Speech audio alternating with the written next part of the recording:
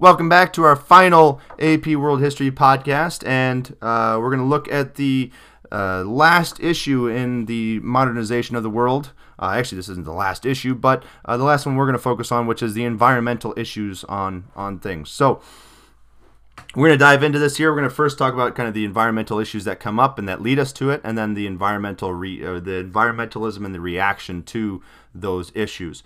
So let's start off here with talking about the global population. When we started this era, from 1900 to present, we had about 1.6 billion people on the Earth. Now, by 2012, we reached 7 billion, and now we're increasing from there, and we're not looking to stop anytime soon. We've got a very rapid growth in humanity, and that's because of industrialization. Industrialization of manufacturing and creating more goods and things like that people need, and also a green revolution in farming. And so let's talk about both those here. So starting off with the industrialization piece of it, that's led to new medicines and better healthcare. That's also led to us being able to produce more, where we're making 40 times the amount of stuff today than we were making back in 1900, so we can supply things for more people. And the downside of that is, although it's produced all this economic growth, it's really led to an increase in the use of fossil fuels that causes environmental damage, like increasing CO2 levels that leads to global warming. It has led to larger cities or more suburbs that spread out and take over natural habitats from animals, and will lead to more endangered species or extinct species. And it also leads to a lot more air pollution and pollution in the waterways with runoff from those factories and stuff like that. And the air pollution can lead to acid rain that destroys forests. So you have a lot of issues with those types of things. And then one of maybe the biggest ones was the use of CFCs, or chlorofluorocarbons in refrigeration units, that led to the ozone layer being depleted. And so you get these holes in the ozone layer so that there's no protection from the sun's ultraviolet light. So those are issues just from manufacturing. Then you factor in the farming with the Green Revolution. And the Green Revolution is what made us getting to 7 billion people truly possible, because without the food to supply all the world population, you're not going to get there. And so what happens is, from 1900 to present, we get more and more industrialization in farming, just as well as in manufacturing. And so you can see farm output increasing with the rise of tractors, and then tractors becoming bigger, better, and more powerful, them becoming more and more automated. So today, if you get a John Deere or tractor, you can have one that drives you around your acreage, and can help you harvest and really does a lot of the work for you. And it's also, we got all these combines that help harvest it and do all that stuff. So it's no longer like hand picking, although there are crops that you still need to hand pick. You have a major increase in mechanization that allows you to grow more. And then on top of that, we have new technologies, new chemicals and stuff that we use on our farms to reduce pests and increase output. So we have fertilizers that use petroleum and put new it sounds weird that we're putting oil on it, but it's not like oil, but it's petroleum-based products that we use as fertilizers that then put new nutrients into the ground that allow us to produce more. And we also have herbicides, insecticides, fungicides, all those things to kill any pests that might limit our output. So we have an increase in output from that. And then on top of all that, we've continued to genetically modify our plants and our animals that we use to be able to feed this larger population. And you'll notice I say continue, because we've always been doing this. Now, we've genetically modified them differently today than we were doing them previously, maybe, and that we're using labs and stuff like that. But the plants that we're eating today are nothing like what they were back 10,000 years ago when we started this agricultural revolution. So it's something that's always been happening, but there are fears of how much is genetically modifying, is it too much and whatnot. But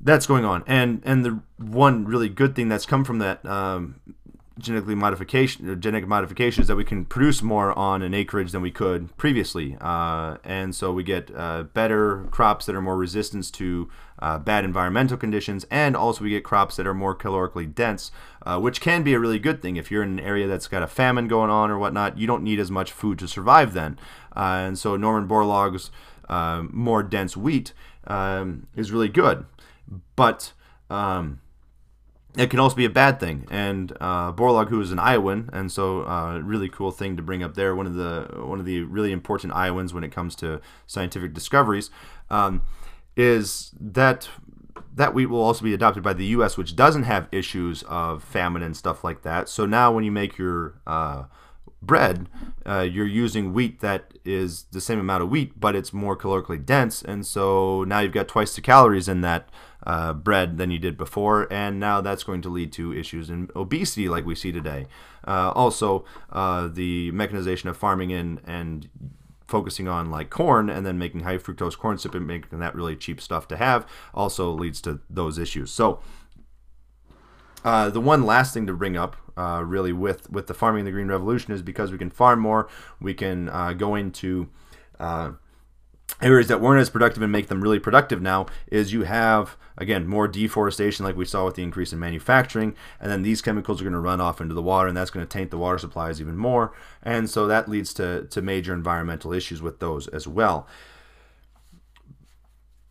But again, we can't crucify the Green Revolution. We can't crucify manufacturing, because without that, you don't have the world that we're living in today. It'd be completely different, and there'd be a lot more issues going on. However, people haven't necessarily wanted to stop the process of what's happening, but they do want to change how it's happening and all the environmental issues that are happening. So we first see environmentalism step up in the early 1900s with the push towards creating national parks to protect certain landscapes and natural scenes that we wanted to protect, and to protect those animals that live there. And then that's continued up until today, but that wasn't enough to really change the environment and make things better and limit global warming and other environmental disasters that were going on. And so people advocated for the government after the book Silent Spring to really change how we were doing treating the environment, what we were doing. And Silent Spring is a book that came out in the 60s and was about how we have issues with birds dying, not being able to reproduce because of a insecticide called DDT that was there to kill mosquitoes.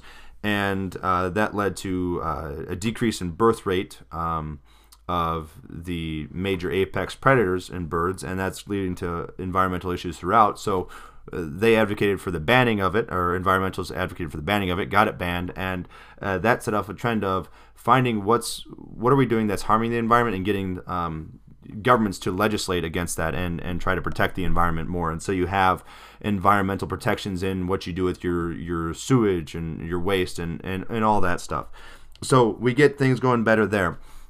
It's led to organizations and clubs to advocate for certain animals and fight for them.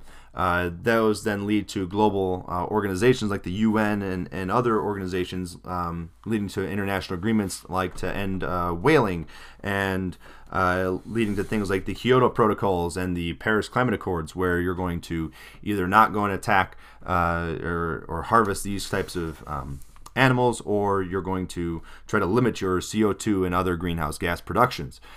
Now, not everyone has to join those, not everyone has to listen to those, so that leads to still issues, especially if we're going to talk about the limiting of CO2 and stuff like that. Since we're still based around fossil fuels heavily, and those are the cheapest way to do it, the Global South looks at that as an attack on them to keep them from rising up, because they don't have the money to do all these renewable energy resources, and they might not be able to even do those in their areas anyways. And fossil fuels give them that opportunity. And so they resist these, because if they can't industrialize with fossil fuels, they're never going to catch the West, and so it's a way to keep them down. So you see some resistance there in that respect, and also you see resistance to that in just the West. The U.S. doesn't want to adopt it, and and China, who's not in the West, also resists to adopt it, even though they've industrialized because, or are in the process of industrializing, because it's gonna severely affect their economies. So the goal of environmentalism is going to need to be to find a way to get a balance there of how much can we push on the side of the economics and really improve things that way, and how much do we need to scale back on that to still be productive but also protect our environment so we have a place for the long term. And that's kind of where we're at in the world. There are some factors, especially like global warming, that are making people really nervous about what we're doing, or that we're not doing enough, and that will be too late when we finally do something. But I don't know. We're not going to make judgments on that stuff here in this class. We're just going to kind of go by here's what's going on, and then now it's your chance to make a judgment on what actions need to be taken. So that's kind of the environmentalism in a nutshell. The one thing I should say is the term to end with is this time that we live in now is known as the Anthropocenic age, which means that, or it's the Anthropocene, and that means that it's the age of humans. And we're calling it that because we control the environment. All these things that we looked at: the Green Revolution, the industrialization, the